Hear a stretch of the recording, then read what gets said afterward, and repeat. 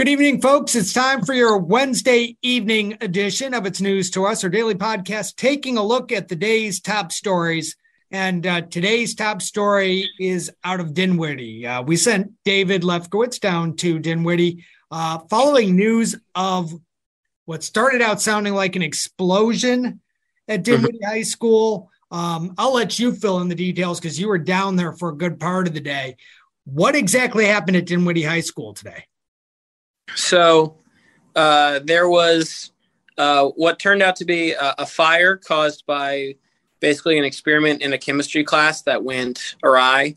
And 3 students and a teacher were injured badly enough that they were transported over to VCU Medical Center. I got there after most of the student body had left, but the folks who were there reported seeing, people on stretchers and even a helicopter, taking people away. But there was another student who's injured who was thankfully able to be treated and released on the scene there. And then the rest of the student body and the staff were released at 11:15, and they're going asynchronous tomorrow. So nobody's going to be back until Friday. Which is interesting. Just side note, I happened to learn as I was doing some research, as we were trying to make sure that you were getting down there and doing all this stuff. Apparently, this is also homecoming week at Dinwiddie. So to have this and also a day, for lack of better terms, off tomorrow, asynchronous day tomorrow on what is homecoming week, that's gotta be a little crazy. Yeah. But you were down there. Could you see damage to the school or anything along that lines? So from the outside, they sent all of us reporters over to the parking lot of the middle school across the street, but we had a really good view of the school. And outwardly, there was no damage. Everything looked really normal. And I told you this earlier, but there are several houses that are right next to the school, like where people live. And, dogs were out in yards, cars were all there. It looked very outwardly normal. And then talking to people, it sounds like there was definitely some damage to at least the classroom where the fire started. But I've heard as many as 3 classrooms might have been damaged in some way in all this. I would be very interested, and I doubt we ever get full details to find out exactly what led to this, what type of experiment. Because, you and I were discussing this when the story was first sort of breaking.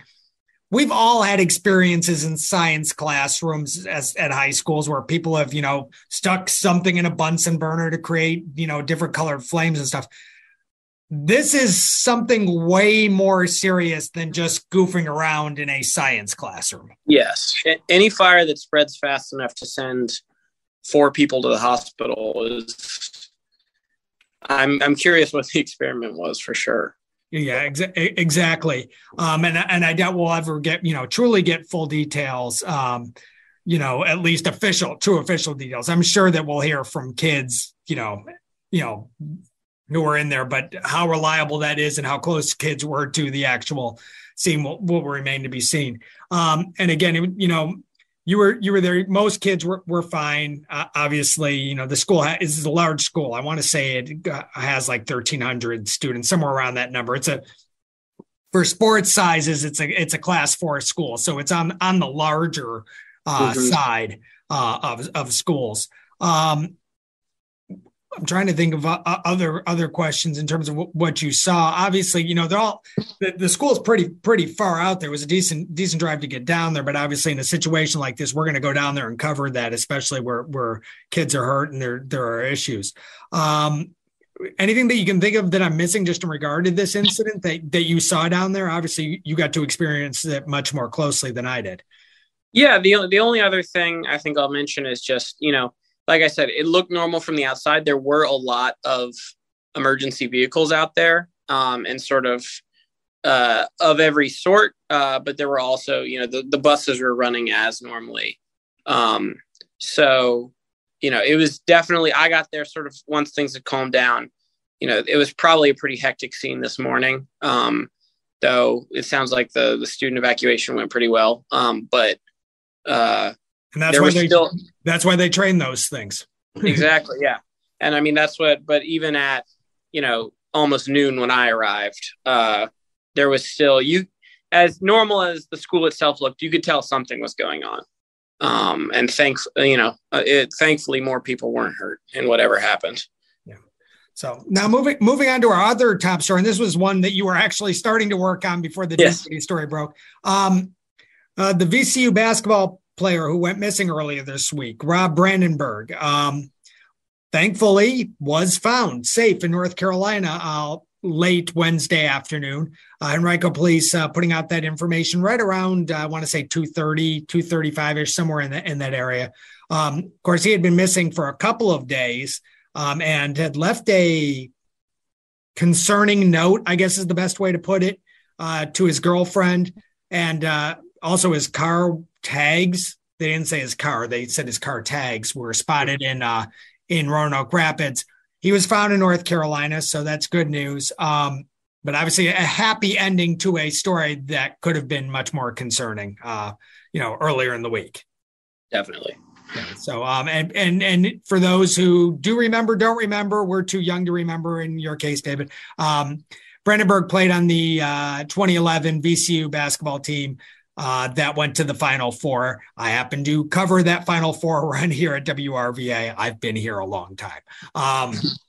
Was also happy, just a total side note, and this will be a test to see if my friend from Kansas is actually listening to the entire podcast. They beat Kansas on the way to that Final Four. He and I went to rival schools. I went to Kansas's rival, so I just felt the need to mention that. I'll mention that here. Yes. So this will be just a test to see if my friend actually listens to the entire podcast. There you go.